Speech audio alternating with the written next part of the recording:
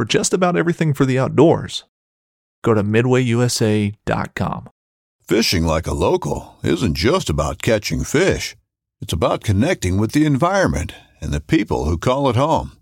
It's about hearing the stories and traditions that have been passed down for generations and sharing unforgettable moments with the people you meet along the way. Fishing like a local is having an experience that stays with you forever. And with Fishing Booker, you can experience it too, no matter where you are. Discover your next adventure on Fishing Booker. This upcoming concert season will be all about the boots, and Tecovas is your stop for the best in Western style. Tecovas has seasonal and limited edition offerings this spring and summer, including men's and women's boots, apparel, hats, bags, and more.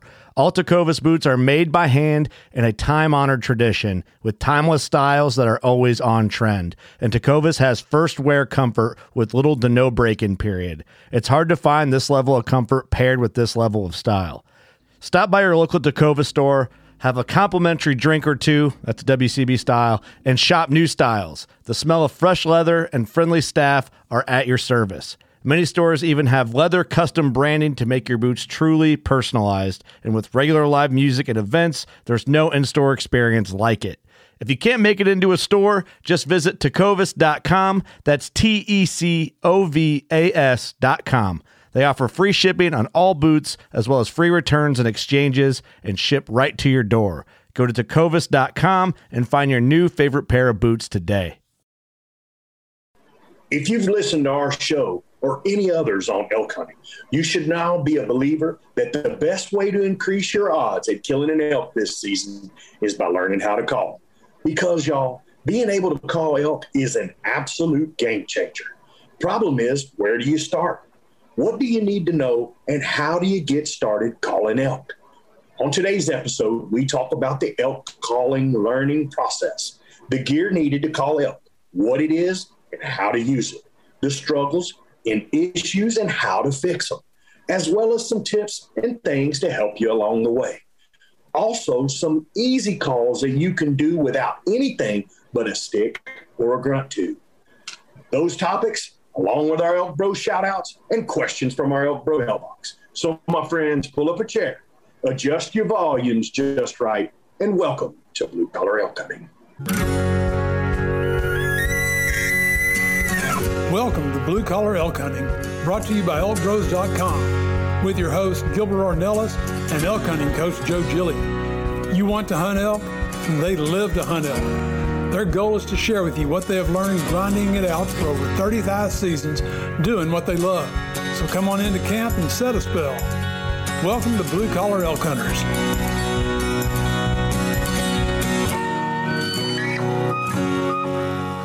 Hello there, everyone. First time with us, glad to have you. Hope you enjoy our show.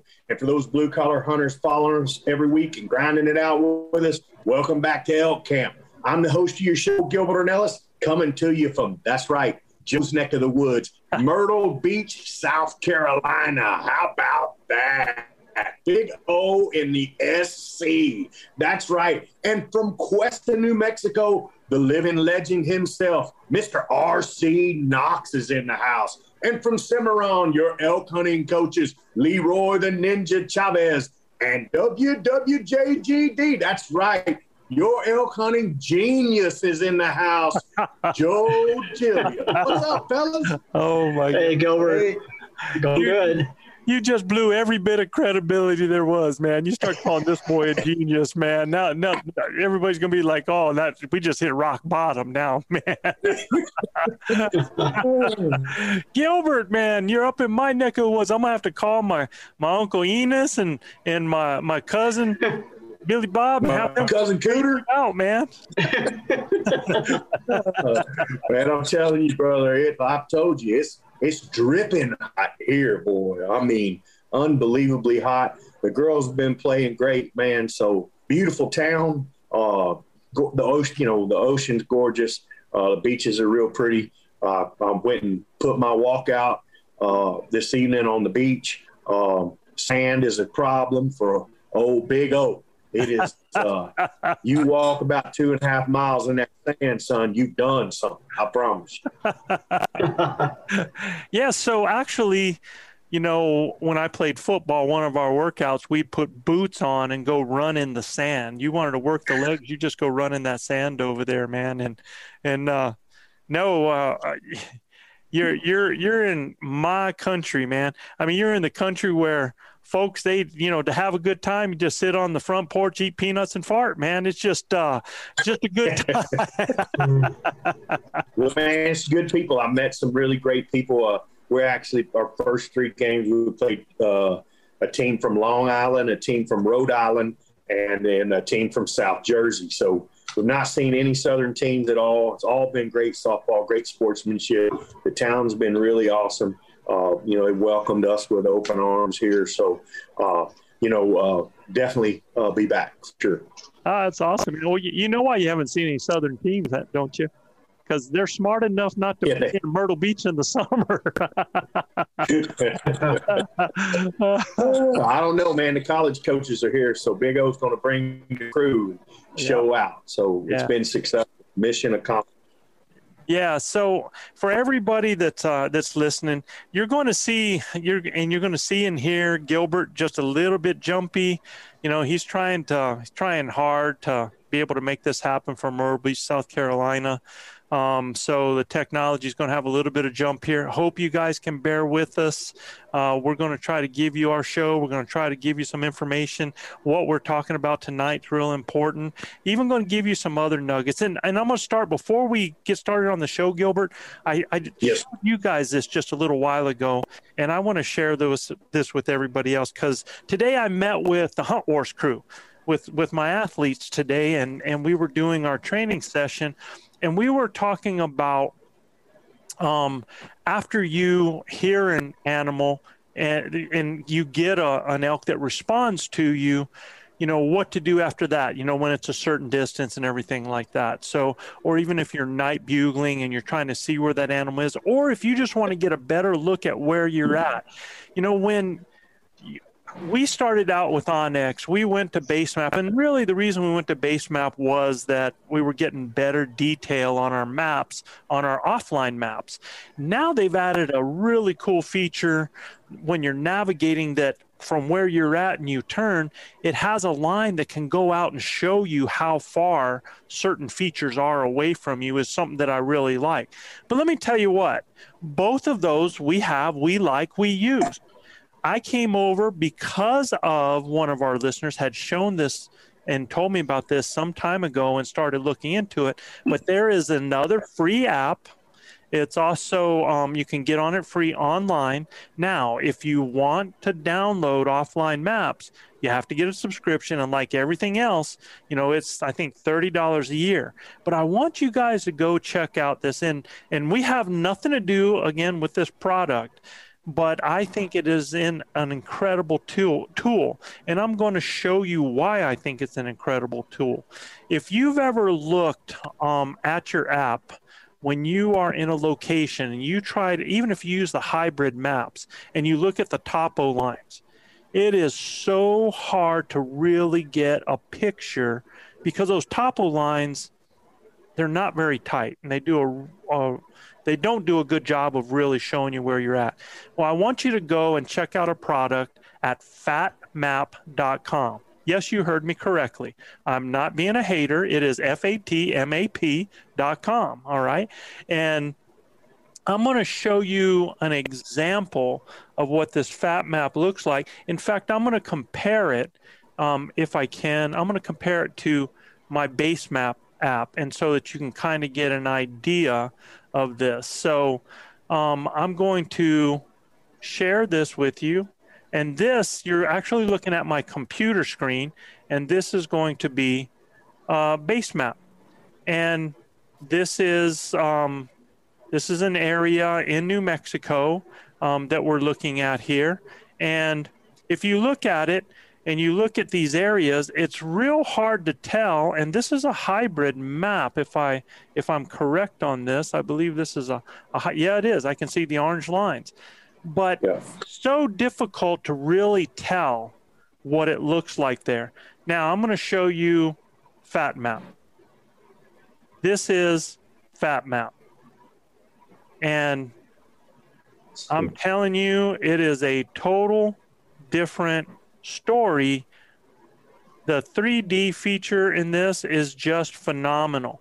And you can, on your app, you use your fingers to move things around. It's really, really easy. And when you're doing it with on your computer, you just simply use these tools on the side to be able to show you certain areas.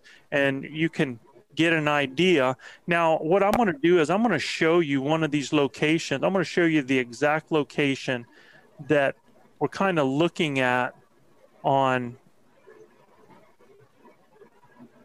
So give me a second here. There's the reservoir. Let me get this focused to the north here. Good deal. All right. This is the area that I wanted to show you. Okay. So I want you to see this. Notice this clearing right here on this. I'm going to go over to base map. It'll take a second for it to pop up. It'll be kind of a black screen. This right here is that meadow. Okay. Yeah. That is that meadow right there. And this drainage that you're seeing right here, do you have any feel of what that actually looks like? No. But this is that drainage. That is that drainage right there. Whole different feel. Okay. Totally different. Totally different. Now, here's something else that's really unique about this. And this Fat Map was not built for hunters. Fat Map was built for hikers and different types of activities like that.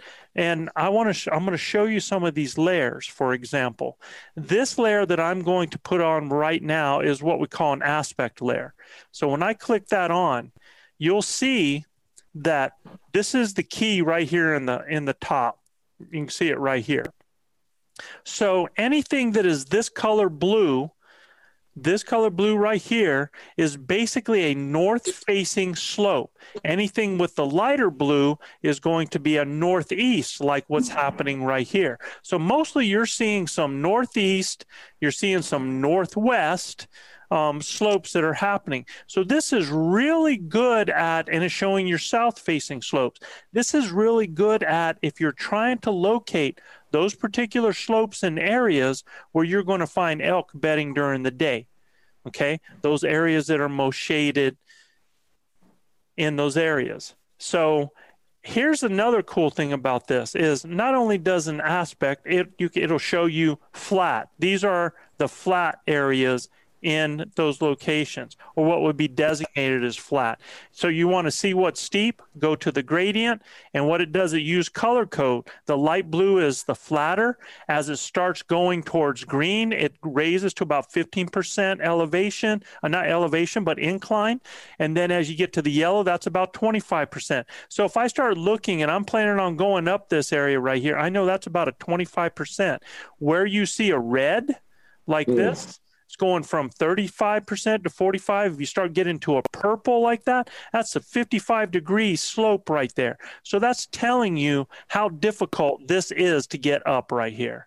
So this is a great way to start to break apart an area and to get a good look at it. And if I was somebody that was hunting and I had an animal sounding off, well, I could go from my base map, my onX, to my Fat Map here to really get a feel for what I'm doing, what it looks like, how I need to attack it, especially if I've got thermals doing a certain thing and I've got a bull in an area and I'm up higher. Can I come down through this part right here and then drop over and come up around this hillside to have an action on that animal? So it really helps you to get a feel of where you're at and what you're doing. So I thought I would share that with everybody as just another tool. That's just a nugget for everybody out there. That's some unbelievable stuff, Joe. When you get a bull sounding off that that's, let's say he's a quarter mile from you and you hear him,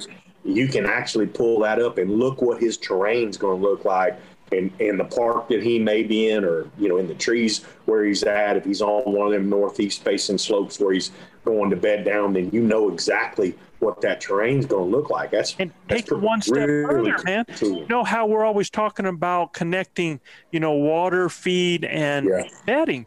Well, when you're in there, you can pop that up. And where is the nearest northeast face slope or area that they might be moving to? How does that correlate with what the wind is doing right now? Sure. And you start to get a picture of where those animals might possibly be going when they leave that area. Right? No, that's good stuff. For sure.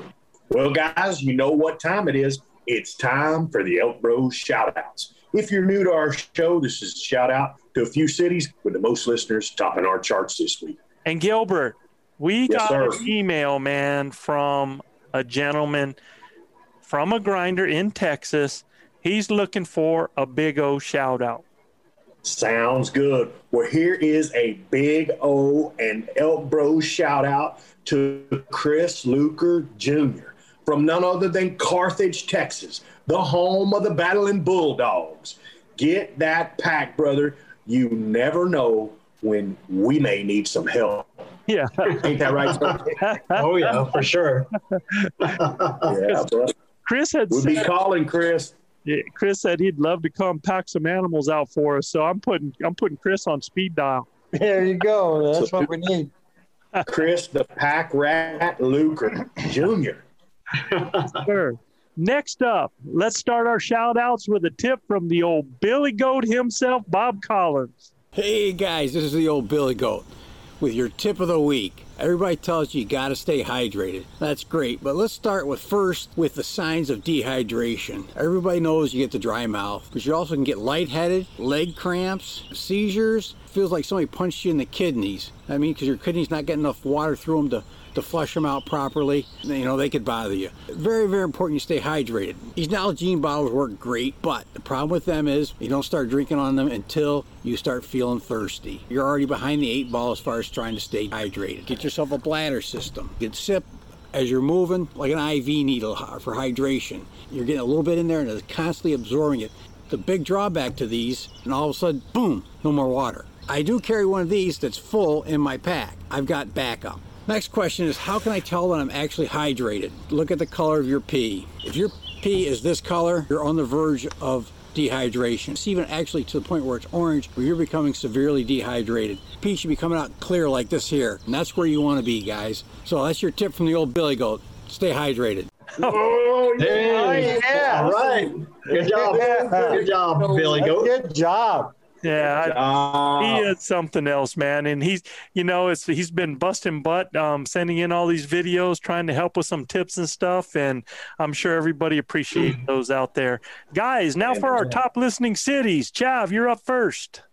Okay, this week's top listening city is part of the Dallas-Fort Worth region and is an inner suburb of Fort Worth. Surrounded by 5 major highways and established around World War II, it's home to 10 parks and has 35 factories that produce sheet metal products, clothing, plastics, and fiberglass. One of the top attractions is shopping at one of the 3 mega malls nearby in Haltom City, Texas. Is that right, Gilbert? Haltom City, Texas. Haltom City, Texas. Haltom City. Gilbert, you been there? Oh, man, many times. Drive through it all the time when I'm in Fort Worth, Burleson, around that area, in the DFW area. Yeah, Haltom's a good city. And never heard of Haltom. So, guys, we're really glad to have you. Top listening city. And, I mean, they cranked it out to get that, too, man. We had tons of listens. So, yeah, I'm stoked. Now we know. Awesome Haltom right there, man. Yes, sir. Considered one of Georgia's best managed cities, it's a suburb of Atlanta and known for its town square. Fire destroyed most of the city here on 3 separate occasions back in the 1850s. As luck would have it, during the Civil War, during General Tecumseh Sherman's destructive march to the sea, once again, this city was one of the first casualties. The town was set on fire and burnt down. Man, I tell you what, this we ought to give them an award just for overcoming, man. Yeah. Marietta, Georgia, man. Burnt the whole town of Marietta, Georgia down. Yeah. Yeah. One of many. Yeah. They did not want anybody to get what they had, I guess. And I guess during the Civil War, that's what they would do and it happened during the Revolutionary War. You didn't want folks to get resources left behind, for the other army to have, so you would just burn it on the way. Yeah, scorched earth policy. That's how Napoleon lost, and that's how the Nazis eventually started losing World War II. Yeah. The Russians burned everything down twice. Joe, I had to come through Georgia to get here to South Carolina. I stayed in Augusta, Georgia, and a couple of our real good elk hunting buddies are from the Booger Bottoms in Georgia. So shout out to Mr. Waddell and crew. I know they're getting their boots ready to rock and roll. Next up, Joe, situated along Sandy Creek and nicknamed for the gateway to the Rockies, it is Colorado's third largest city. This city, which encompasses 46 square miles, is also known as the City of Lights because it's one of the first cities in the nation to illuminate its streets with electric lights. It also has a large military presence, among them Lowry Air Force Base and Buckley Space Force Base, and none other than Aurora, Colorado. Aurora, Colorado. Sir. Space Force Base. We have a Space Force Base now? Space Force Base. Yeah. Yep. Yeah, Space Force is the real deal, man. I did not know that, man. Pretty doggone cool. Okay, next city. This city was once known as the gateway to the chain of lakes, still evidenced today by its motto, Heart of the Fox River. It is part of the Chicago metropolitan area. It was named after a prominent U.S. Army officer in the Black Hawk War. The Fox River flows through the eastern part of the city and is surrounded by natural lakes and streams created from receding glaciers from the last ice age. And this is in McHenry, Illinois. McHenry, Illinois. We get so many listeners. Do you know one of our top all-time? Oh, get this, guys. I didn't tell you guys this. By this time tomorrow, this podcast will have hit 300,000 downloads. Come on, man. Wow. Awesome, Joe. What a great 300,000. 300,000 downloads. Another milestone, man. That's so cool, Joe. We now have listeners in over 7,000 U.S. cities and 77 foreign countries, man. Wow, man. Who knew? Who knew some redneck boys that love to elk hunt could get together and talk about it when people would tune in to listen to our wild asses. All I can say is, man, when you see that and you see everything growing exponentially like that, it's all about you guys out there that are listening. And we appreciate y'all.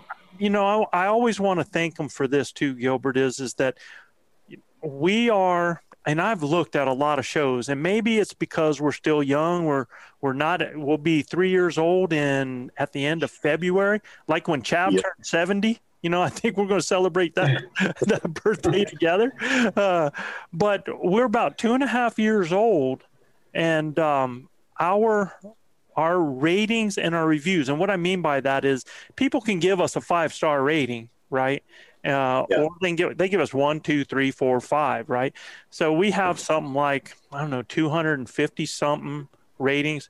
We have one star, we have 1 2-star, we have 1 4-star, and the rest are all 5-star, right? I told you them 1 and 2 are that's my sister and my mom probably. And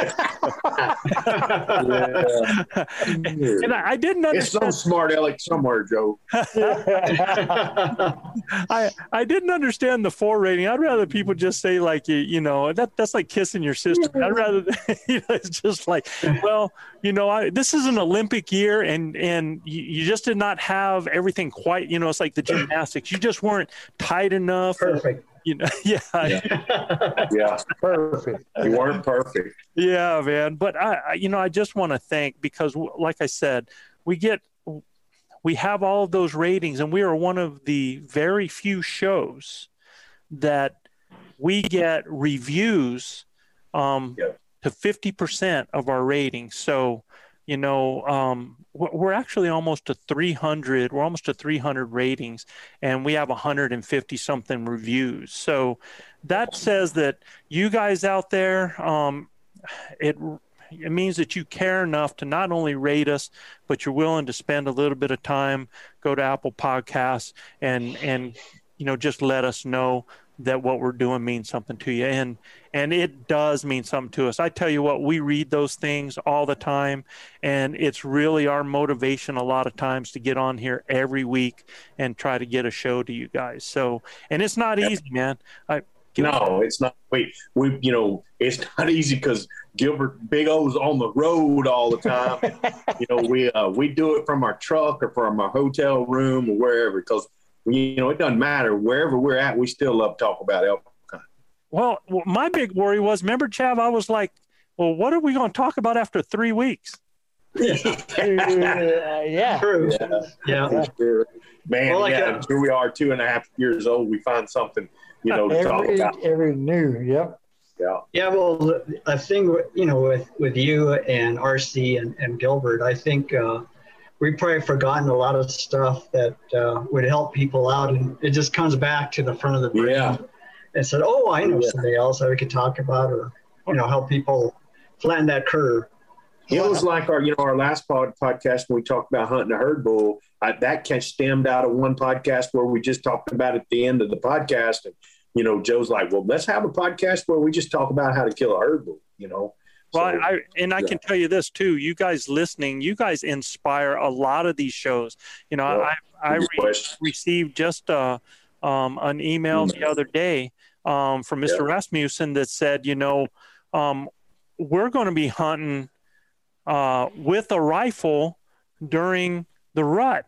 What's that going to look like for us? How's it different from a bow hunter to a rifle hunter? So next week, y'all, we're going to talk about that. All right. That sounds awesome. We're going to talk about how that's different. So a lot of you guys, when you send stuff into us, you actually inspire us for each of our shows. So when your questions come up, it's huge that you let us know what you feel you need and the things that you're confused about. And understand something, man. If you are having difficulties with it, I guarantee you there's other people just like you. And like Chav said, there's things that we now do naturally that we take totally for granted. You know, it's almost like living here in Cimarron. Sometimes I walk outside in my yard and I forget to really look around because I take those mountains for granted, the incredible views that we have, this incredible that we have, you know, and how many people, when they drive here, man, they're busting out cameras and you see them and you're going, what are they taking pictures? Look at them mountains, you know, and it's, you know, sometimes we take things for granted just because we've done it so much, right? All right, Gilbert. All right, Joe, last up with this last city. This city's part of the DFW Metroplex and is famous for being the international headquarters for 5 Fortune 500 corporations and home to over 3,500 companies. It was named after a surveyor's wife's favorite author. The Dallas Cowboys maintained its headquarters here at the Valley Ranch from 1985 to 2016. It has been ranked as one of the most racial and ethnic diverse cities in the U.S. and none other than Irving, Texas. Our state showing up in the house again, Joe. A shameless plug here. If you guys are in Irving or around the town of Allen, go see my brother Bane Brooks at Two Rose Restaurant. We love Mr. Bane. He supports all our teams up there playing in the DFW area. So you guys from Dallas, if y'all ain't been to Two Rose, they got the best bacon in the world there. Go check them out. You know, I got a little worried though when I was, you know, because Chav does all these cities and I just kind of plug in all of the information and I was reading along and I hadn't looked at what the city was or anything. And it says it's been ranked as one for the most racial. And I was like, we're not putting a city on. Oh man, everybody needs to lighten up, Joe. I can tell you that's why it's always important to, like when you put titles on things or you have sentences, it's always important to put things on, because it can have totally two different meanings if you don't get it. No doubt. For sure. So the Cowboys, they're no longer in Irving, Texas? No, they're in Valley Ranch. Oh. So, and that's actually now a suburb of Frisco. Frisco, Valley Ranch area. So that's that Metroplex, man. It's got Allen, Irving, Prosper, where Monano just moved. All of that in McKinney. What's Monano's address, bro? What's Monano's address? Yeah, for sure. All of that area up there is they call the DFW Metro. Okay. It's like Houston, man. Houston's got so many surrounding suburbs of it, Oh, that's awesome, man. That's huge. Yeah. Let's rock and roll, man. The topic of tonight's show. For some of you guys that you have all your calling down, that's great, man. If you want to listen right along. But there's a lot of folks out there that have heard us say that the biggest game changer when it comes to elk hunting success is calling elk. And I think we've convinced them, and I think they're believers.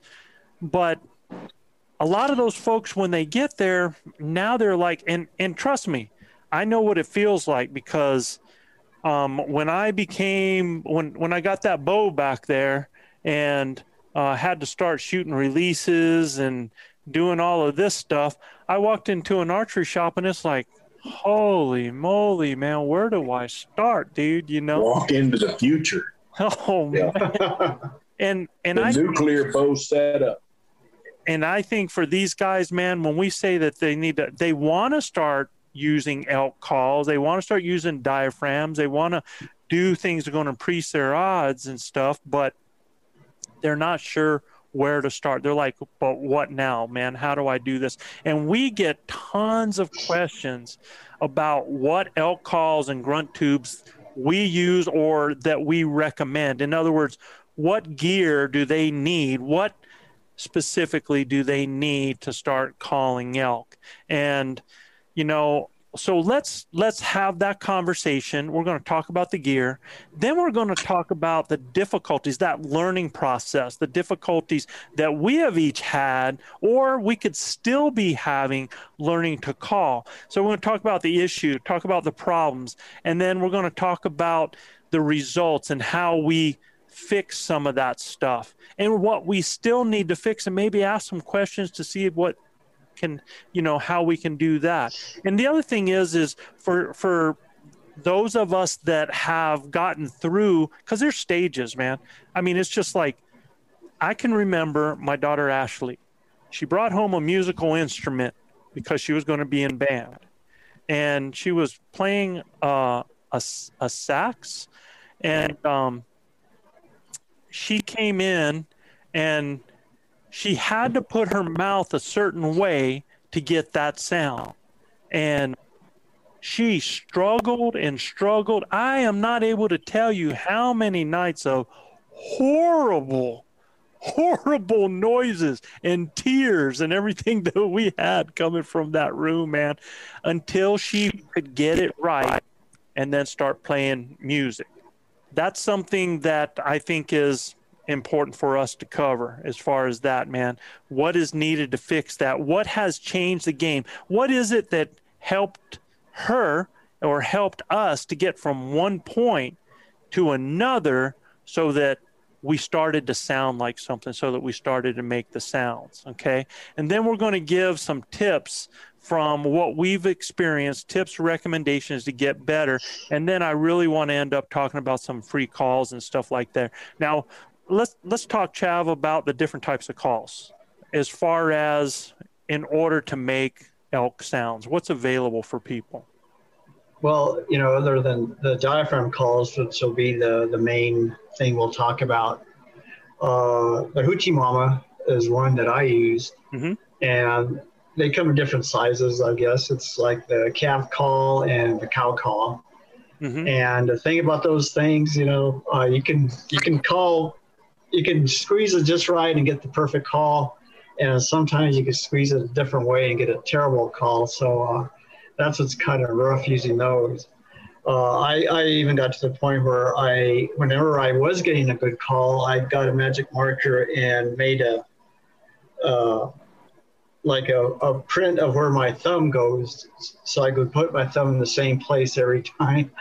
And I managed to get consistent at that, but still every once in a while it wouldn't get the same type of call. And I wasn't able to alter it, where to make it sound like different cows coming. So for people that don't know what a hoochie mama is, because we talk about it and you'll hear people joke about, there's been a lot of elk that's been killed with a hoochie mama, but basically what we're talking about is there's external calls and there's mouth calls. In other words, like mouth diaphragms that go inside your mouth. External calls are any kind of call that you use outside the mouth, right, Gilbert? You have one there. What's that one called? Yeah, I got it. This is a flex tone call from Bone Collector series. It's called Bull Collecting. So there's those. It's awesome to operate. Show what it looks like there. So show what it looks like. So it actually has an attachment where you can put a tube on the end of it for bugling and everything, or you can just wrap a lanyard around it and carry it without the tube if you just want to use it to make cow sounds and stuff like that. I mean, it's very simple to use. It's user friendly. You just put it in your mouth and bite down on it. I mean, it makes really good sounds, right? Straight out of the box. Yeah, and it's easy. And we're going to easy. Yes. Only thing is when you draw your bow. Yeah. I mean, it's easy. It's just something you got to hold on to, right? Right. And we're going to kind of talk about those different things about that, those issues, problems, and results of those problems here. Limitations. Like you, Joe, I'm a huge, I wear out a lot of calls before I ever get to the elk woods, and then got to figure out which one sounds right. But I'm a diaphragm guy, right? Yeah. But I have this in the bottom of my pack in case I lose my diaphragms or whatever. I mean, this little rascal get you out of the bind if you need it. Yeah. So what I want to do, guys, is I'm going to show you this right here is a diaphragm call. Now, this particular diaphragm call, they can be made so that they just look like this on both the top and the bottom, where you're seeing the latex. That's without any kind of palate plate or any kind of dome, like what you see on here. We have a dome on this one. Some will have a palate plate. Now, the whole idea of this on top of it is to create, without you having to worry about how high your palate is or how low or how close that latex gets to your palate, this automatically creates that area right in there and helps place that inside the roof of your mouth. Okay. And a diaphragm call has, it has what they call like the skirt tape on it, right around here. You have latex on it. You have the clamp that holds the latex that's skirted like that. And this is what you call a frame that I was talking about, that U that's on there. And those frames come in different sizes. And the reason that those sizes are important is that all of us have a different type of palate. There's average palates, there's high palates, there's thin palates, there's wide palates. And so those frames help to match that up with what works for you. Some people have a really wide palate, and those people, like, for example, I believe this one is probably, I'm going to measure this out on the inside, but I think this is a 1/2 inch, and then the larger frames will go to a 5/8. There's even some 3/4 inch frames. I think a lot of the turkey calls when they started out were that, right? So, and a lot of guys started out. And I have to trim all mine. What's that? I have to trim all mine. Right. So I have a smaller palette, so I have to trim mine. And so what he's talking about there is, if you show it up there, if you show it up there, Joe, you can show where we trim it. Yeah. So what some people, because and it's not so much that if they have a smaller palate and it's a deep palate, they end up pushing that tape down on the sides quite a bit. like this, and then it like gets to their teeth and they have a hard time getting a seal. And so what they'll do sometimes is actually trim that tape so it fits better up in there. Another thing that happens is that in the back, if you have a real tight palate in the back, you'll start developing, if after you do a lot of calling, and once your diaphragm call's gotten wet, you'll start to see something like a crease like that. And it's generally going to be two of them because it happens on both sides where you see something like this that's happening. And basically what's happening there is because your palate's so tight up there, it's actually trying to push that tape to be able to seal and press up against the roof of your mouth where it's creating those creases in it. So what I'm going to show you is what is best to do when you have those creases is find those creases and then cut a notch where those creases are so that now that can actually come together and create a seal on the roof of your mouth. If you're getting a noise or you're not getting air to go over your tongue, it's actually going above the diaphragm call where it's on the roof of your mouth. It's going above that tape and through there. You're losing air there. That's because you don't have a seal, and that seal is critical. The other thing is placement of this. And I'm going to tell you, as you get more advanced, you can change the placement of a diaphragm call, but that placement is going to be right up so that that is almost right behind your eye teeth. So it's more towards the back of your mouth, right? It is not up towards the front behind, just right behind your front teeth. It's more about your eye teeth. So, and here's the other thing.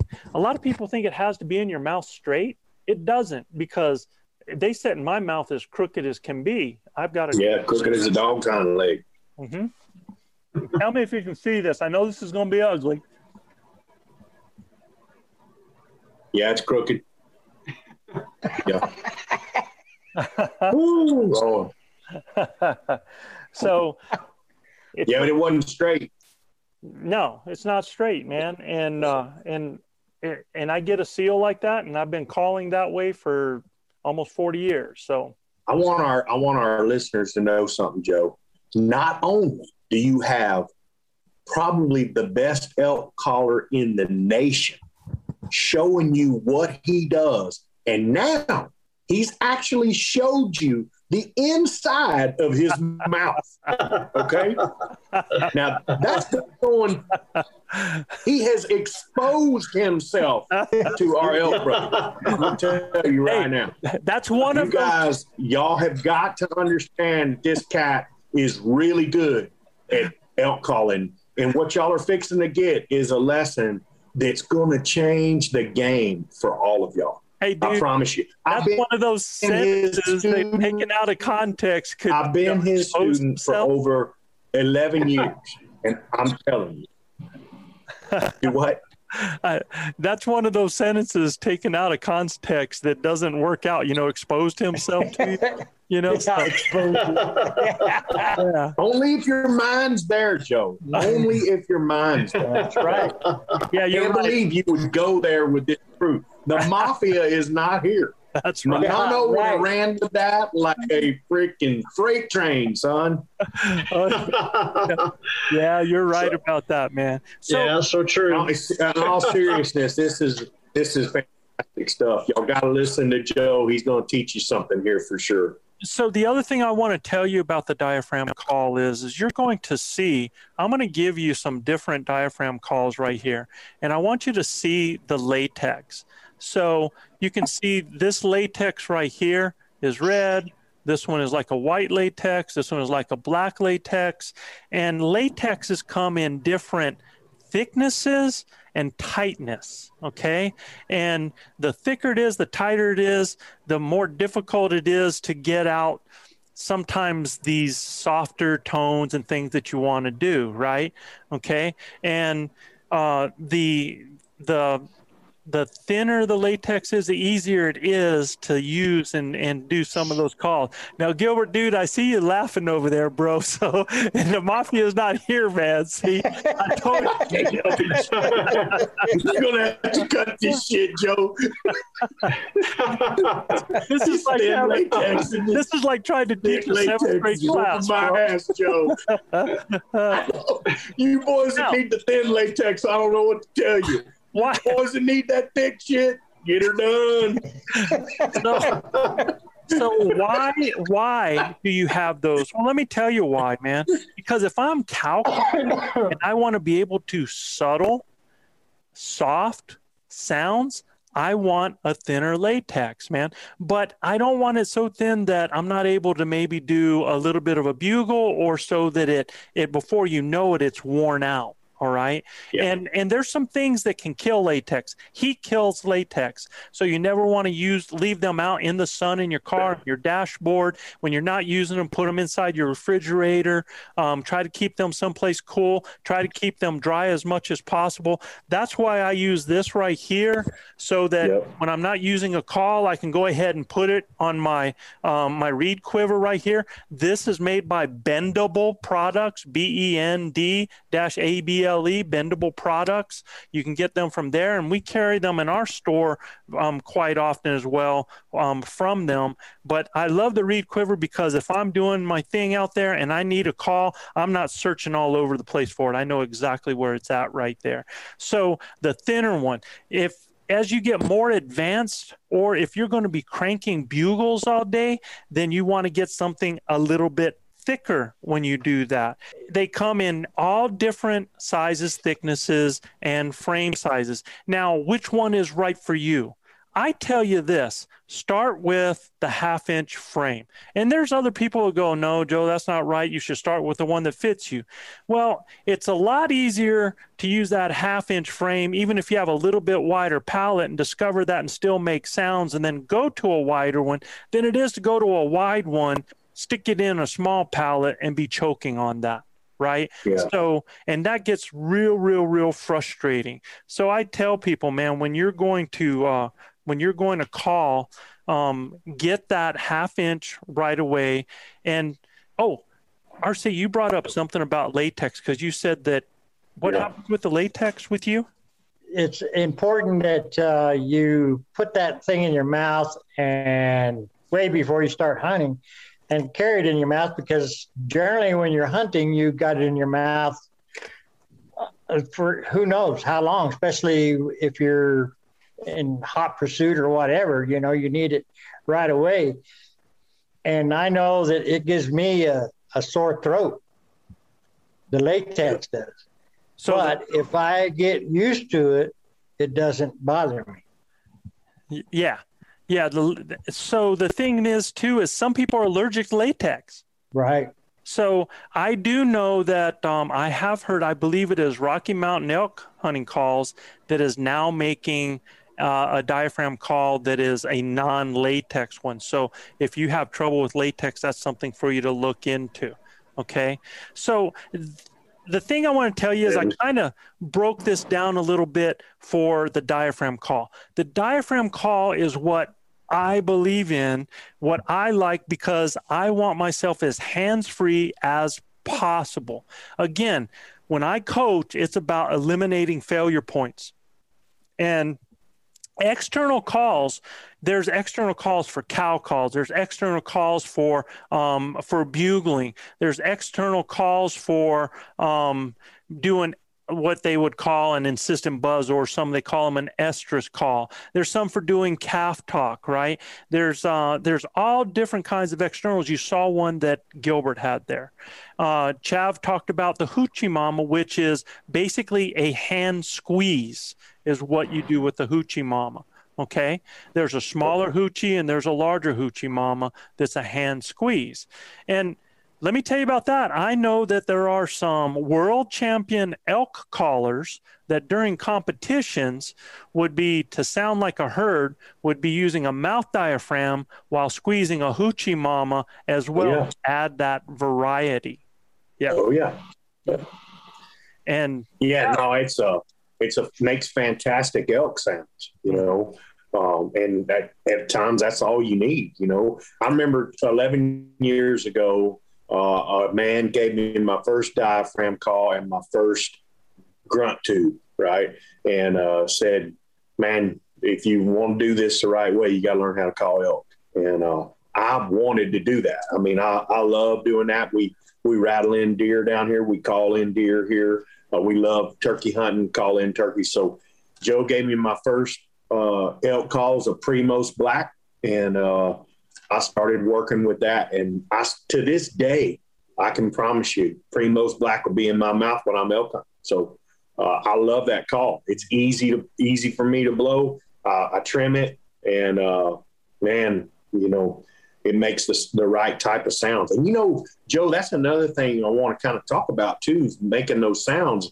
A lot of times a bull will respond to a different diaphragm sound differently. Yes. You might be making a real sweet call with one, and he's not saying anything. You switch to maybe a little more higher pitch or lower pitch, or even those cow sounds we make, those lower tone cow sounds are real important. That low tone, well, man, that might just, you know, fire him up, you know.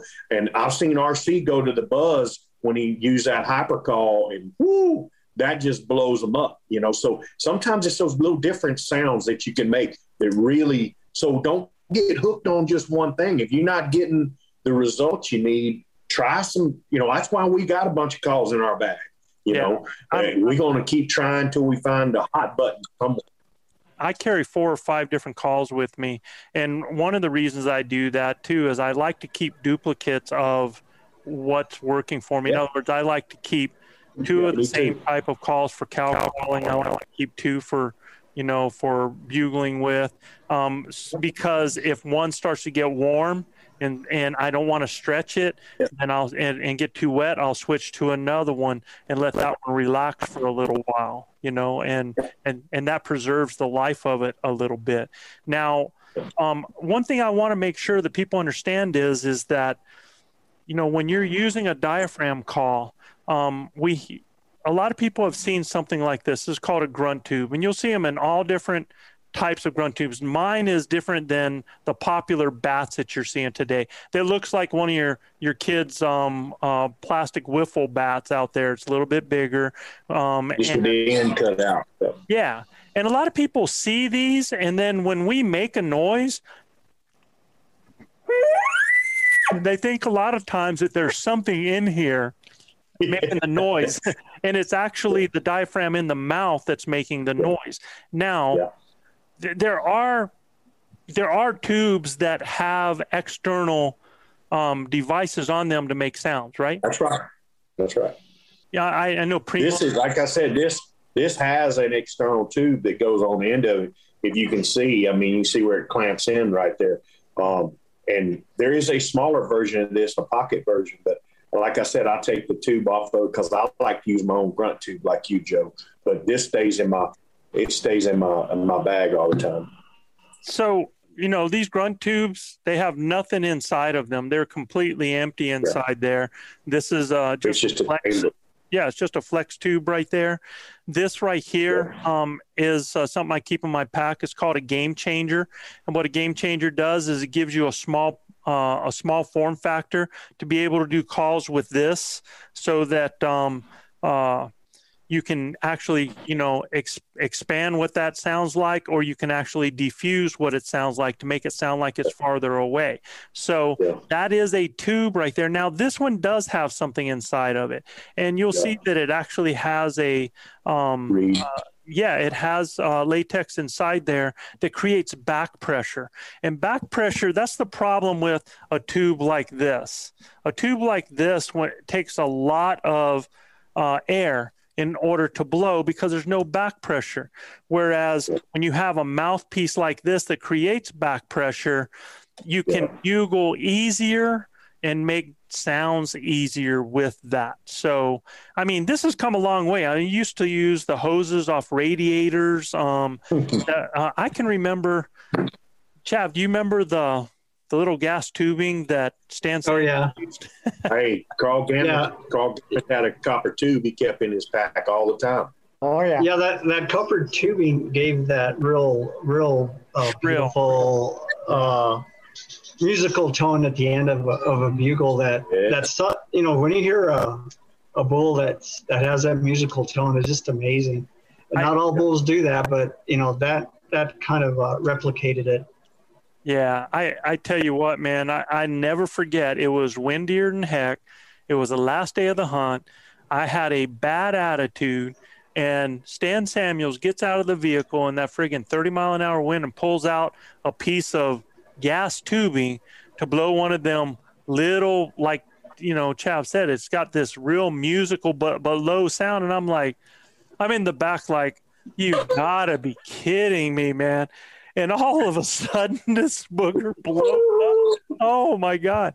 And, it wasn't 30 minutes later, I had shot a 6x6 up on top of that hill that started with a little tin whistle on the last day. So, you just never know sometimes. So there are external calls that you use for cow sounds. There's a lot of different quality cow sounds. And I have buddies that are guides that use these external, like you were talking about, RC, that one call, the Driving Them Crazy, and there's the estrus. Yeah. Making them bull crazy. Cow or something like that. Cow. Yeah. And they're all externals. Now, just like you can do the same thing with a diaphragm call where you get too much saliva and you mess up. But that's one of the things you got to be careful of as an external is getting condensation or saliva in it, and all of a sudden it makes some kind of a crazy noise for it. So you're calling ducks instead of elk. So what I'm going to do for a recommendation for you guys is that here's what I'm going to recommend you get. Grinders tuning in, thank you for listening to the Blue Collar Elk Hunting Podcast.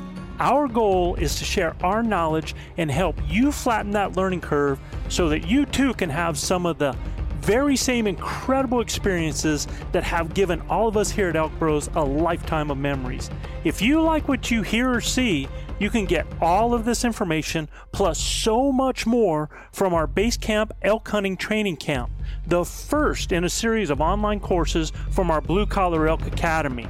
Our Base Camp Training Camp allows me to use my coaching style and share almost 40 years of elk hunting experiences successfully hunting elk on public lands, as well as over 20 years guiding hunters of all ages and experience levels. This course will be like nothing you have ever experienced in concept and structure, using success-based coaching techniques that will elevate your confidence and skill sets. Our camp will prepare you specifically from that final moment most in your control, those final minutes or seconds the elk is in front of you, backwards through each step and level, allowing you to see, visualize, understand, and relate every coaching point to what lies ahead, the next step, the next thought process, the next success. Because, y'all, you've already been there. You know what it looks like. By tapping my 30 years of teaching and coaching experience, our camps are developed considering multiple learning modes with text, visuals, audio, as well as video. And Base Camp will benefit those new to elk hunting all the way to the 10 to 15 year vet. So if you are looking for that one thing to help you fill that tag this year, invest in the most important piece of equipment there is, you and your elk hunting knowledge. You can find the Blue Collar Elk Hunting Academy and the Base Camp Training Camp at elkbros.com. That's ELKBROS.com. Keep dreaming of the screaming, believing in achieving, and most of all, keep grinding. And this is what I use. And you already heard Gilbert. Gilbert said a Phelps Black or a Phelps White with a pallet plate on it. They're inexpensive diaphragm calls. You just have to know sometimes how to move that pallet plate a little up and down to tune it. All right? I will correct you, Joe. I said Primos. I'm sorry. What did I say? Did I say Phelps? Phelps. Yeah. Yeah. But we like Phelps too. Yes, I do. And that was the Primo's black and white. Both of those are really good for making sounds. Now, I will tell you this. If you want to get sounds coming right out of the box, the Elk 101, Champ, All-Star, Contender, those are really great to learn how to make cow calls and get some sounds right out there. Really soft latex to a medium latex, and they make sounds right away. Yeah, and it actually has that little cut in it. You know, it actually has where when you blow that call, it'll go, it'll have that little cut down, and you don't have to do it. With our calls that we use, Joe, you got to make it cut down, you know, with your air pressure. Mm-hmm. But that 101 you're talking about, you don't have to do it. Man, it almost does it for you. It's a really good call. Yeah. That's good info. And so that's those three. So we've said the Primos, we've said the Rocky Mountain. Myself, the ones that I like to keep with me is I like to keep the Phelps Amp Black, which is what I use for cow calling. That's going to be, I do cow call, small bulls. I do just about everything with that call. I always have 2 of them. Anytime I have a soft latex, I'm going to keep 2 to 3 of them and then I'm going to have some back at camp in case I blow some out, right? Okay. And then I've got the Amp Gray. This is the first Phelps call that I ever used. I loved it because it's an all-around. You can cow call, you can bugle. It's got good latex on it. It lasts very well. The other ones that I like are the Pitch Black here 1 and the Pitch Black 2. There's some that I'm going to be experimenting with this year. The green, I want to see what that's like.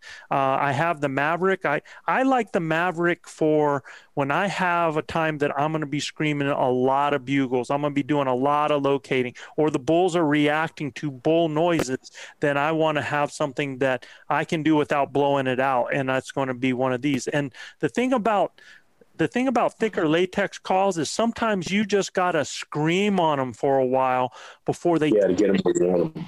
Yeah, before they break into that sweet spot right there. Yeah. Okay, so there's a recommendation. As far as your grunt tube goes, if you are partner calling and you're calling for somebody, it does not matter what grunt tube you use, because you can aim your calls, you can turn, you can do some movement that you can get away with.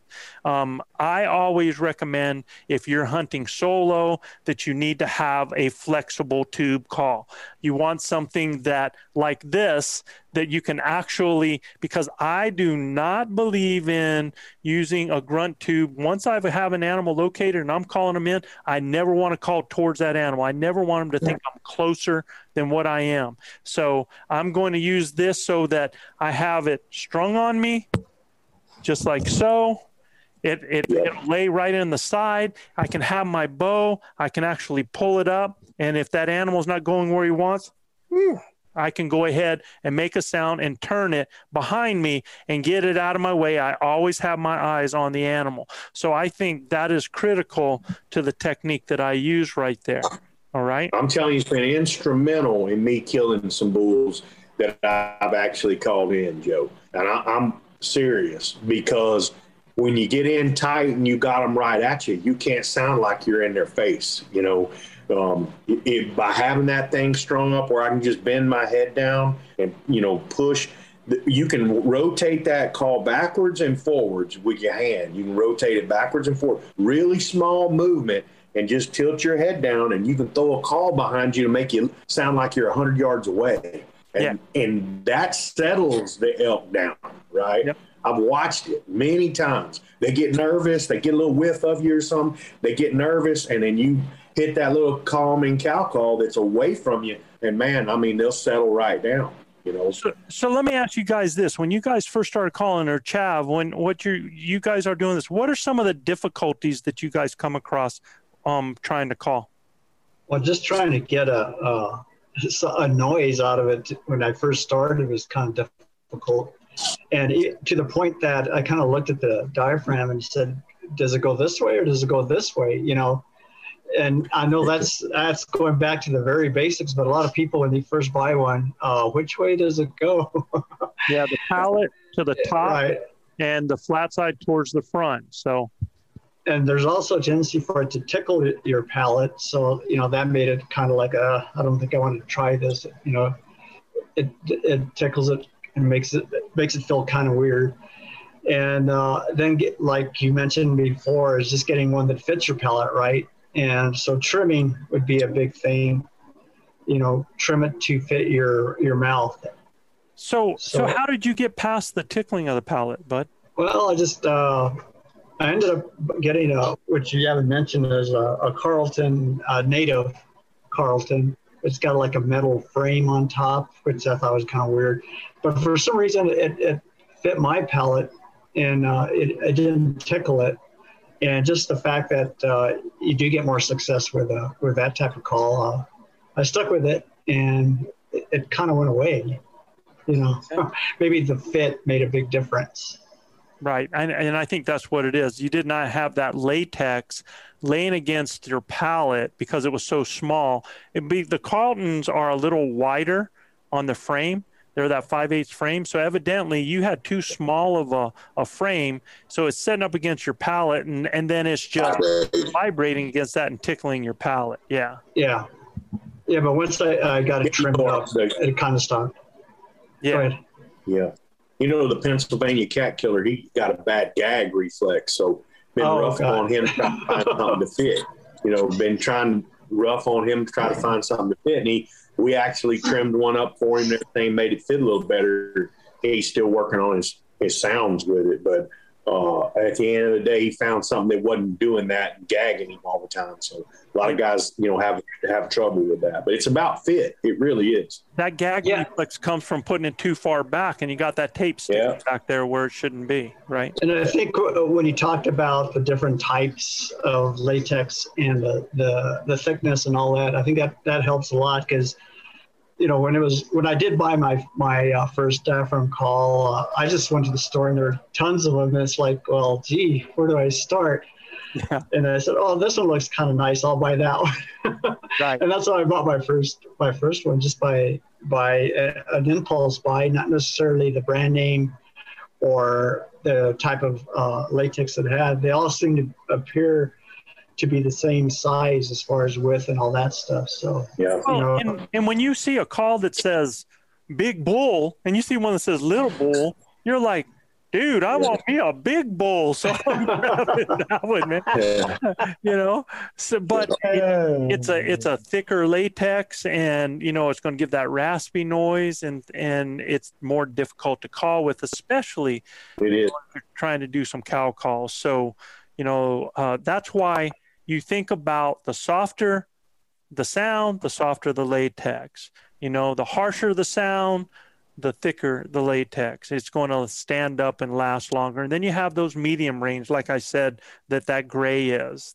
And when you take a look at the pitch blacks, the 1 and 2, the 1 is just that. The 1 is the softer latex. The 2 gets a little bit thicker. And then there's actually a 3 that's even thicker than that. I like the 1 and 2 that I deal with there. Now, does it say that on the packaging, or is it something that you're assumed to know? You can actually find a matrix. If you go online and you look up Phelps Call Matrix, if you do a search for that in images, you'll see a matrix that comes up, and it actually creates like a scale from softest out to the thicker and more tighter as it goes there. So take a look at that matrix and keep them, where it's your skill set is. And I tell people, look, I used that Primos black and Primos white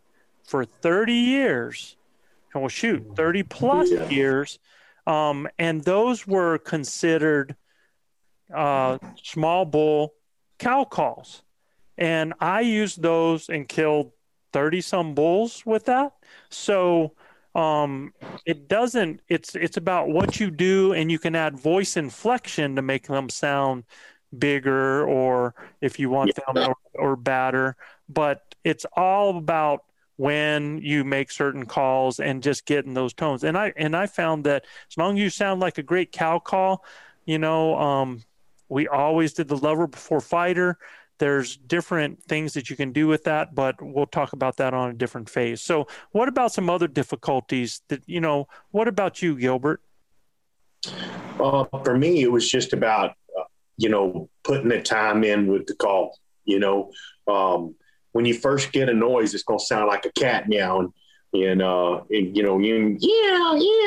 it's really about getting that diaphragm in the right spot and understanding where that is. For me, it was so good because, I taped a lot of what Joe did so I could hear him, and then I could hear some others. Paul Medell's out there with the elk nut. I mean, you can hear what a call's supposed to sound like, and you tape yourself. But for me, it was just about the length of time it took me to make a good elk sound, right? And it was because, you just got – with a diaphragm, you got to put in the time. And then all of a sudden, it'll just cling. You'll start making a couple of good sounds, and then you start adding to that. And then it's really like – man, you can get, and I don't want to sound weird, but you can get romantic with that thing, man. You can actually really work on, you can actually feel the passion in the call. And before you know it, you'll get in some scenarios where now you're in a herd and you can really see what's happening because you can focus on what you're doing to the herd, the whole 9 yards, So for me, Joe, it is so important for you to put the time in and be patient. Yeah, absolutely. Are your buddies going to give you hell? Because they are, right? And but you got to go through that phase of getting razzed and getting people to calling you the cat killer and this, that, and the other, cat caller, whatnot. I mean, take a look at Luis, man. He's super sharp, now. Yeah, that's just an incentive to get better. When people do something like that, and really it's without them going, no, you don't sound good at all. They give you a hard time, so they try to give you incentive to get better. And there's, you got to understand, man, people care and want you to get better. Now, one thing that I want to do is, you're right, Gilbert, people have a hard time getting a sound out of that. And I'm going to show you how to get that first sound, because what's critical is most people try to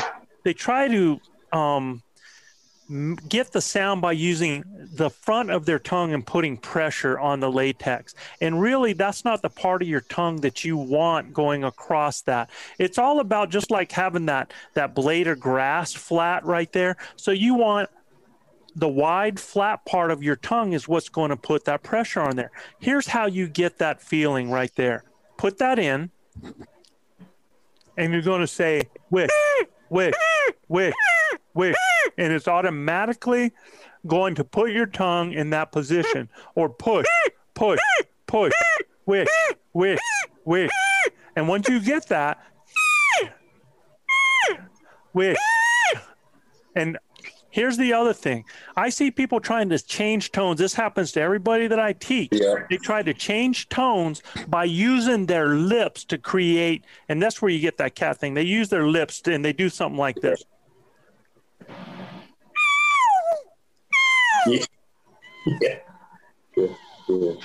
That's the kitty cat, and we don't want to do any of that. You see, it's about the noise that you get. It's the high pitch, and you just let the pressure off. So to learn that, the step I teach people to learn that is what I call a drop jaw technique. So all you're going to do is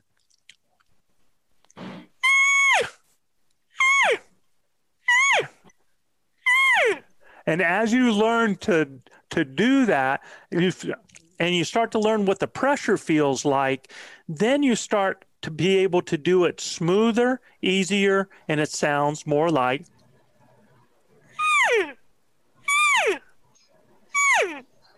you get those more better, smooth nuances in there. But just wish, no, nothing with the lips. They don't do anything. It's just wish and then drop the jaw. And then the bugle is just the opposite.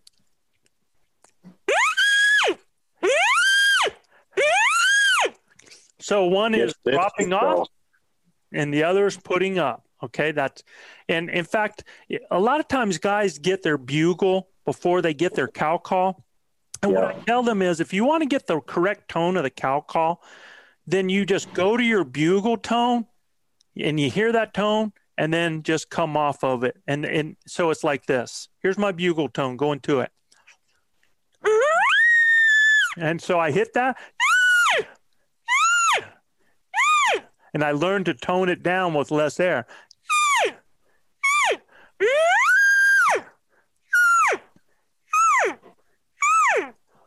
So the bugle and the cow call are basically yin and yang, man. They just reverse each other out. That's all you do. So that's how you get those sounds out of that, just like that. Okay. Unbelievable stuff, Joe. Like I said, making sounds. I mean, Joe didn't teach us like that. He's like, here's the call, go put the time in, right? Kind of like how I learned how to swim. Grandpa throwed me out of the boat and said, swim, Now you can take lessons, and now we're giving lessons on how to call. I mean, it's just unbelievable stuff. And we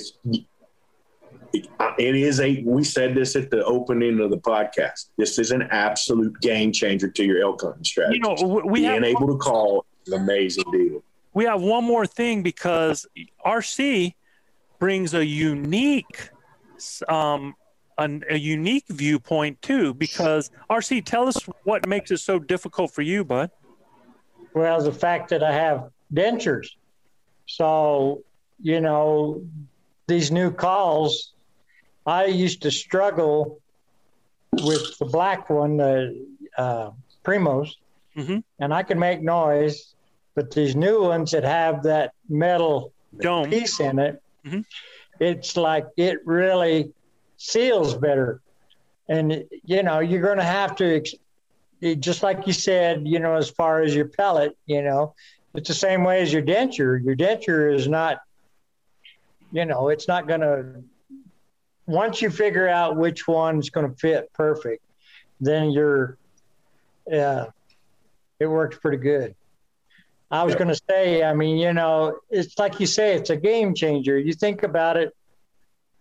I had an incident one time that I had that hyper cow call, and I called the bull in, and I had it in my mouth. Well, the bull came in 20 yards. I pulled my recurve back, and pew, there went my call, and there went the bull, and the arrow went straight in the ground. So, I mean, the beautiful part about a mouth call is that you don't have your hands are free. Yeah. All you got to do, I mean, if the bull, you go to full draw and the bull decides he wants to leave, all you got to do is, and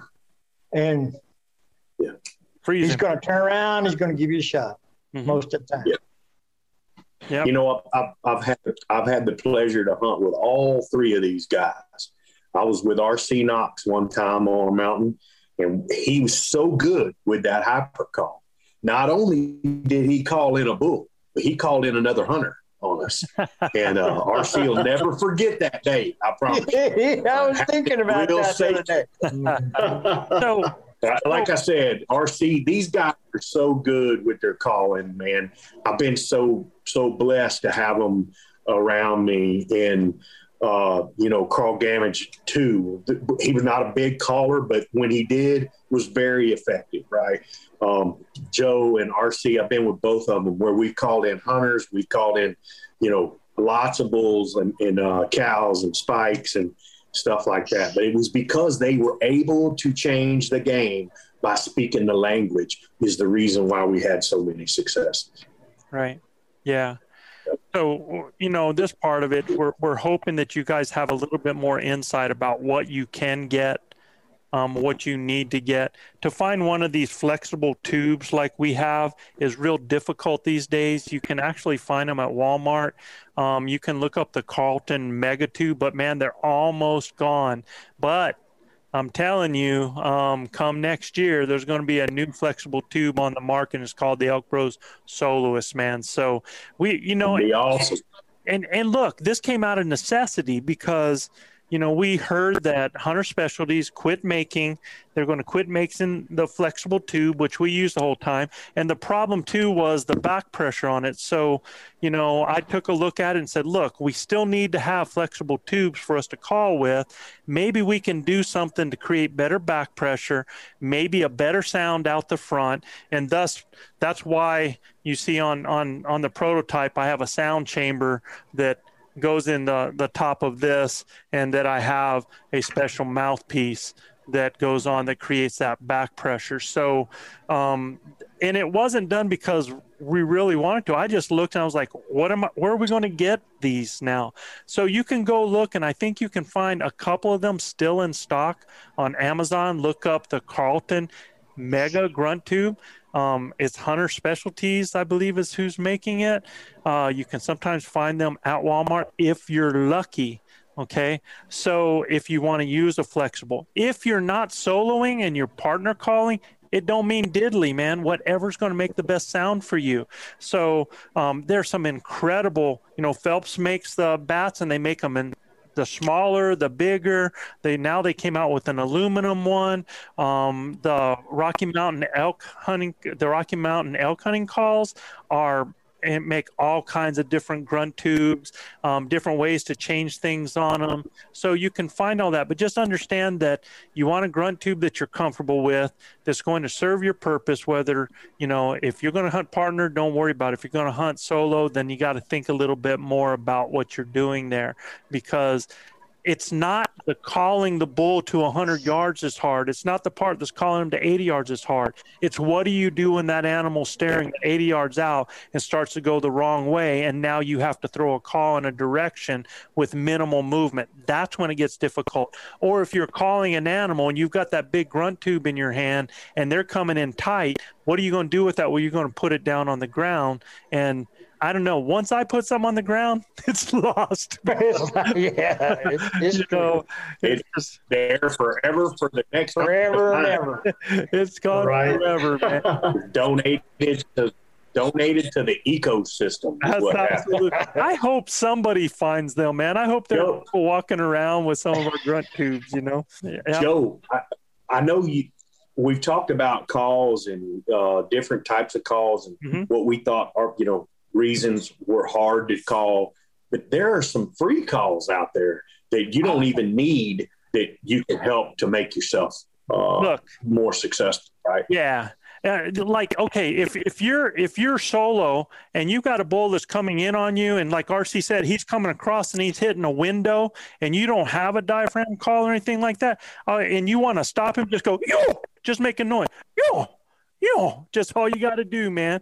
You can do it in different ways. You can inhale, exhale, whatever. Just get that,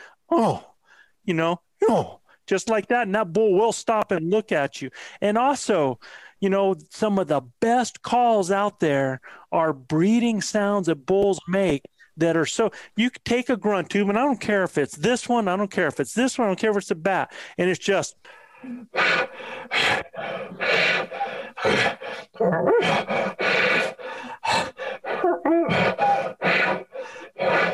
you get those pants going in there, you get those huffs like that, and it doesn't take anything. I can use my voice. I can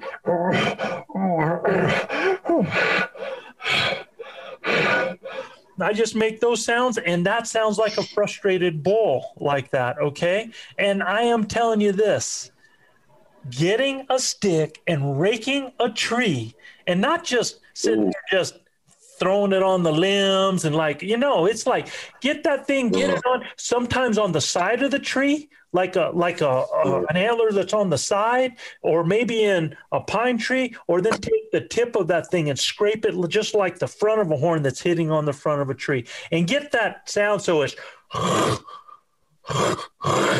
think about a bull going up and down, and then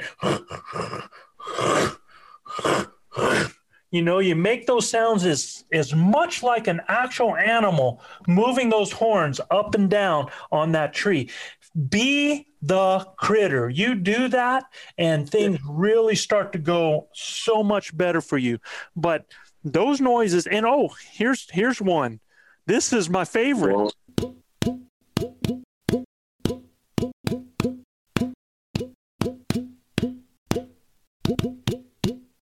that's all you got to do is just do it on the front of that tube, just with a flat hand. You get that glunk, glunk, glunk, glunk, glunk, and kind of do it. And don't do it. Just don't go boom, boom, boom, boom, boom, boom, boom, boom, because that's not how an elk moves. It's boom, boom, boom, boom, boom, boom, boom, boom, when they're running and moving and stuff. So you just have to envision that right there. The best free sounds that will drive a bull nuts, man, because that glunking says that a bull is tending a cow, and you do that. Yeah, that's a hot cow. Oh man, yep. All you gotta do is give a few of those sounds like a lost cow and get a couple of breeding noises with those pants and that glunk in there, and that paints the picture right there. So those are some of the best free ones, man. Fantastic stuff, Joe. Let's go to the mailbox. Always fantastic to hear from the best elk caller. You bet, man. So go ahead and read the first one, brother. All right, this is from Landell Lewis of Bemidji, Minnesota. Landell says, "Hey, fellas, I love listening to your podcast. I listen to it every day at work over my earbuds." He sent me another email. He says, "I'm a big what do you call it? Big machine driver, you know?" Yeah. Heavy equipment driver. Yeah. Heavy equipment. There you go. Thank you, bro. You bailed me out, man. I'm a heavy equipment driver, so I wear those soundproof things with my earbuds, and that's how I'm able to listen to you guys all day. It's not like I'm slacking at work or something, you know. So he says, "We appreciate you listening in, brother." Yeah. He says, "Me and a few buddies are going on our first elk hunt in Montana for rifle season. One of us has a bull tag, and we've got 2 cow tags. Our trip is planned for the beginning of November. What are some of the best things you guys put in your pack as far as food and equipment? What are some of the must-have emergency things needed to have with you? Also," and I think we'll start with this last one because I think it's the easiest. "Also, what would you recommend as far as bear protection? Do you think bear spray is good enough? Sincerely, your biggest fan in Bemidji, Minnesota." First of all, Landell, thanks for being one of our biggest fans. And Joe, you want to attack the bear thing quick?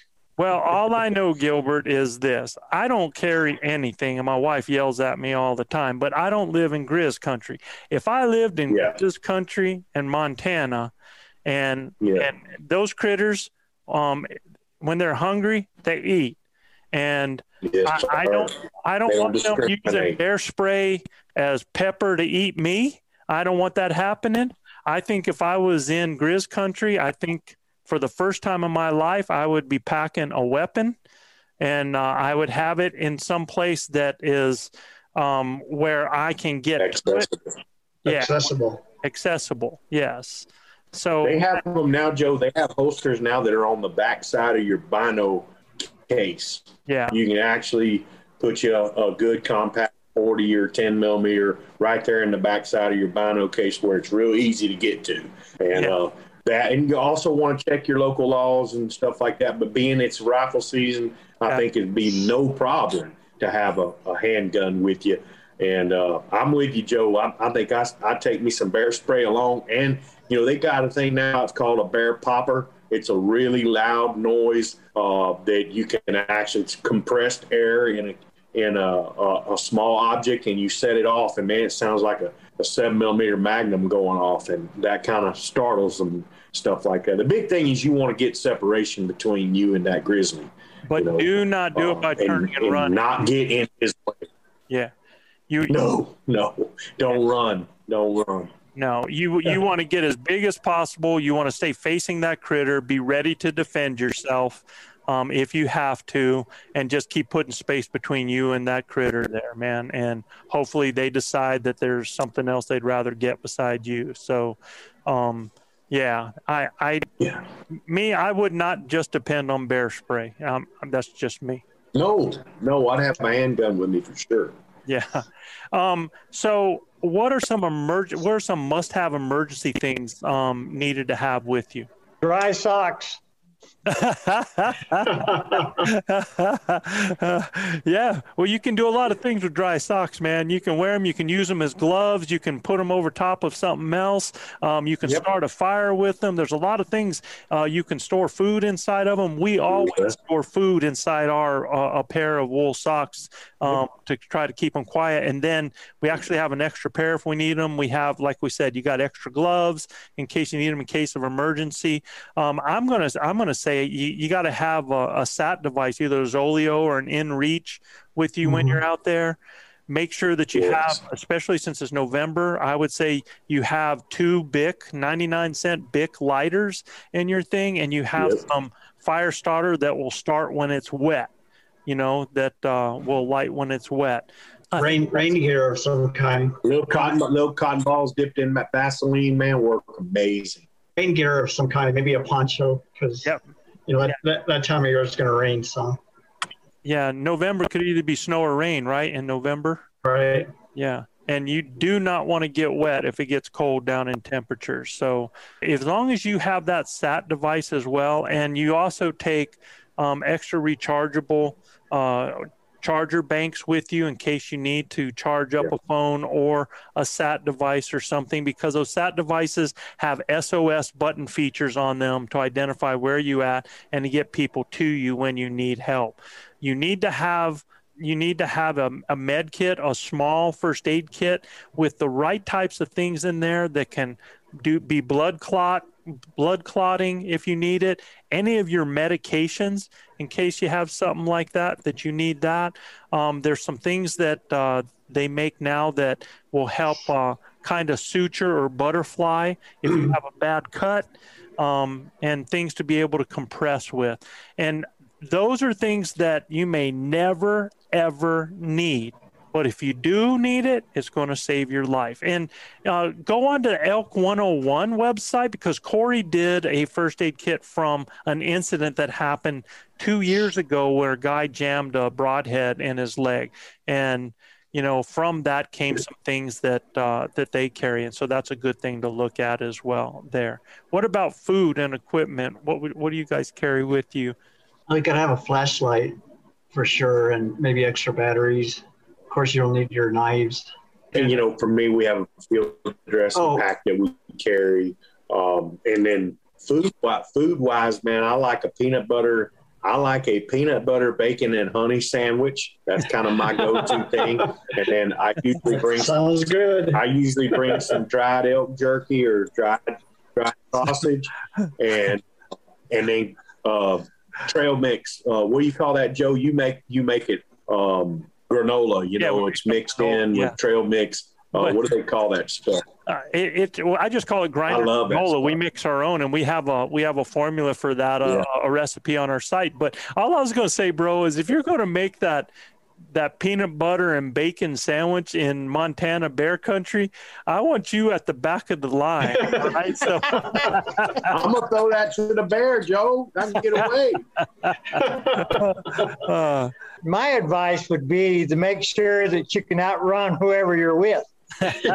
All you got to do is shoot your partner. Shoot your partner in the knee. It's over.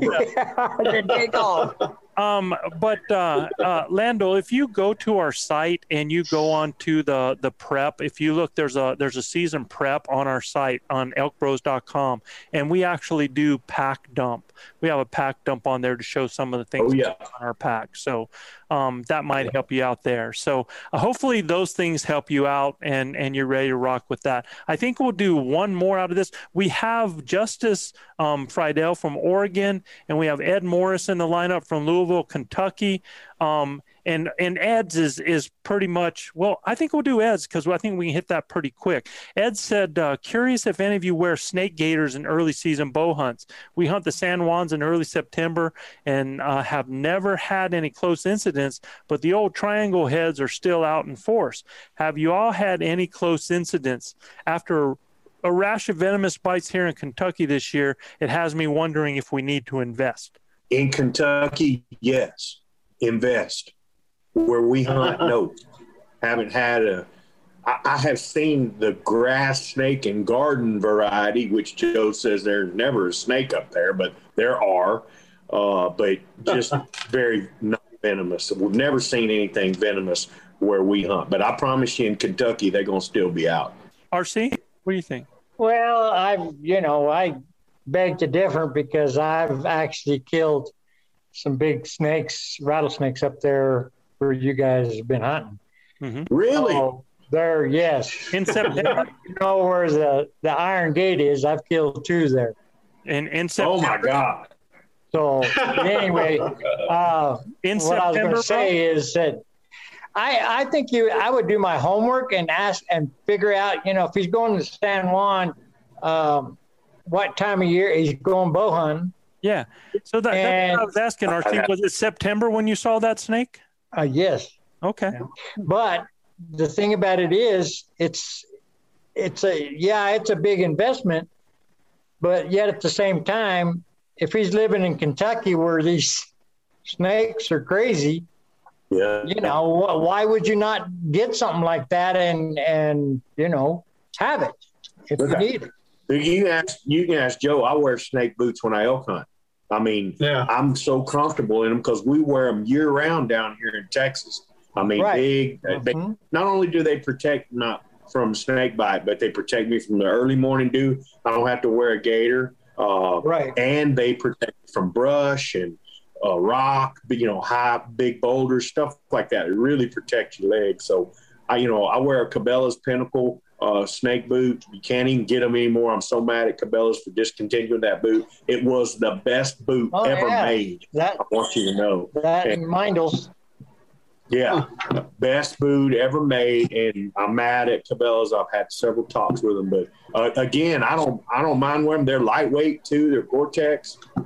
They're waterproof. So, if you're going to hunt where you think there's going to be snakes and it's lower elevation, I think the higher elevation it gets colder at night. Those snakes go, they get dormant and they go hide, especially when you're going to be in the 30s and 40s. But once it warms up here in Texas to 70 degrees, I promise you, our dens are shallow. Whereas up there where y'all are at, the dens may be a lot deeper. So it's got to really warm up for them to come out. You know what I mean?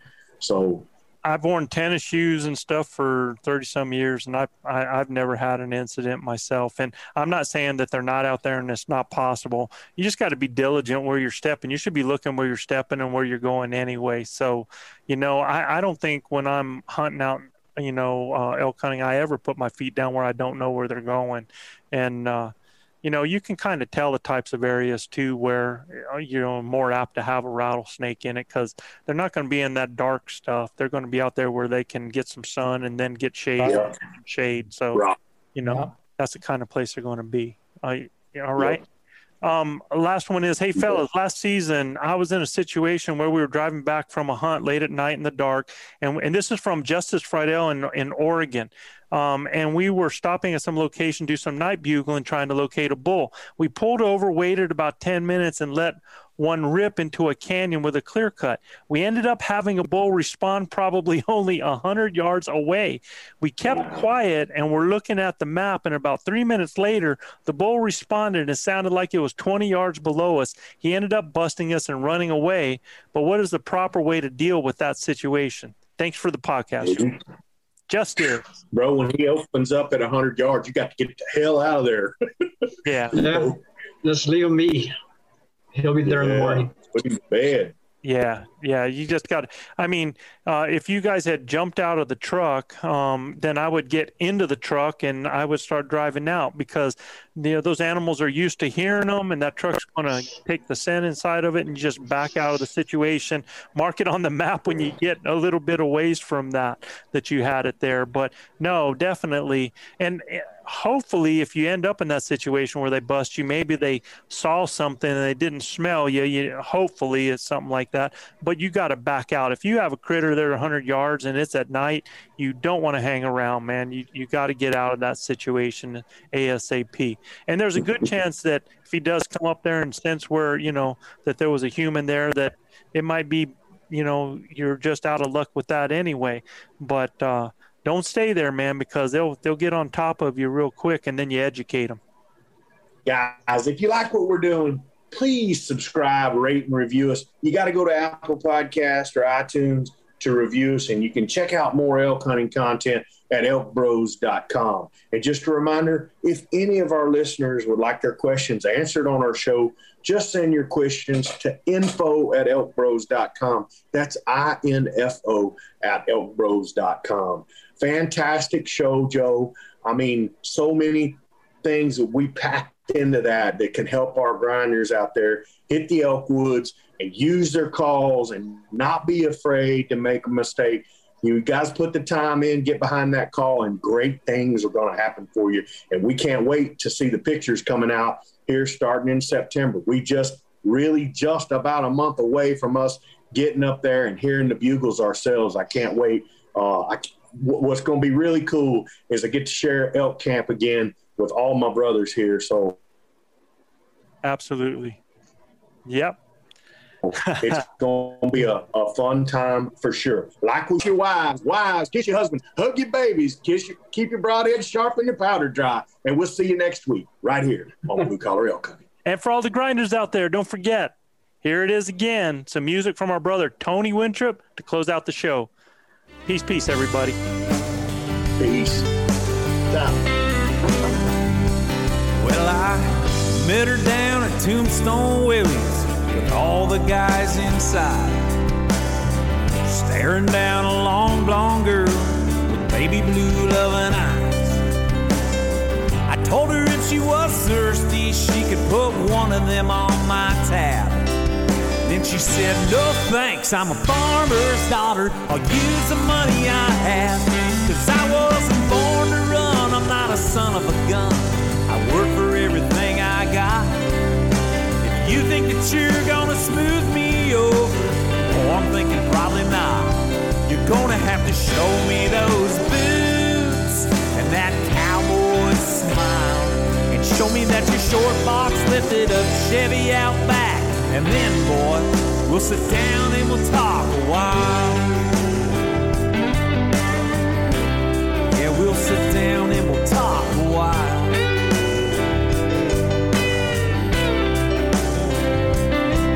Let me hear your background run around, everything held up inside. And if you like both Cephas or Alabama every night, tell me, do you know those tides when those razor clams show? And do you rope and do you ride? Or boy, do you gotta go? 'Cause I wasn't born to run, I'm not a son of a gun, I work for everything I got. And my daddy never raised me the wrong way, I was born around a coffee pot.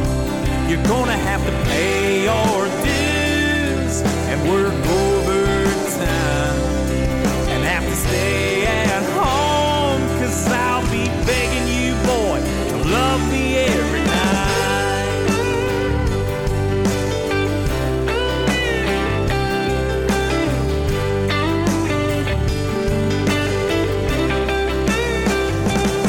So what you're telling me, boy, is that the way you really are?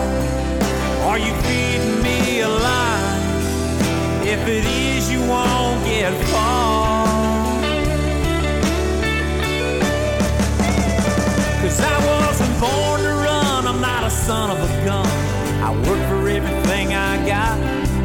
And my daddy never raised me the wrong way, I was born around a coffee pot. You're gonna have to show me that ring with that big bright shine, and a cross around your neck with a big old smile. We'll sit down and we'll talk a while. Yeah, we'll sit down and we'll talk a while. We'll sit down and we'll talk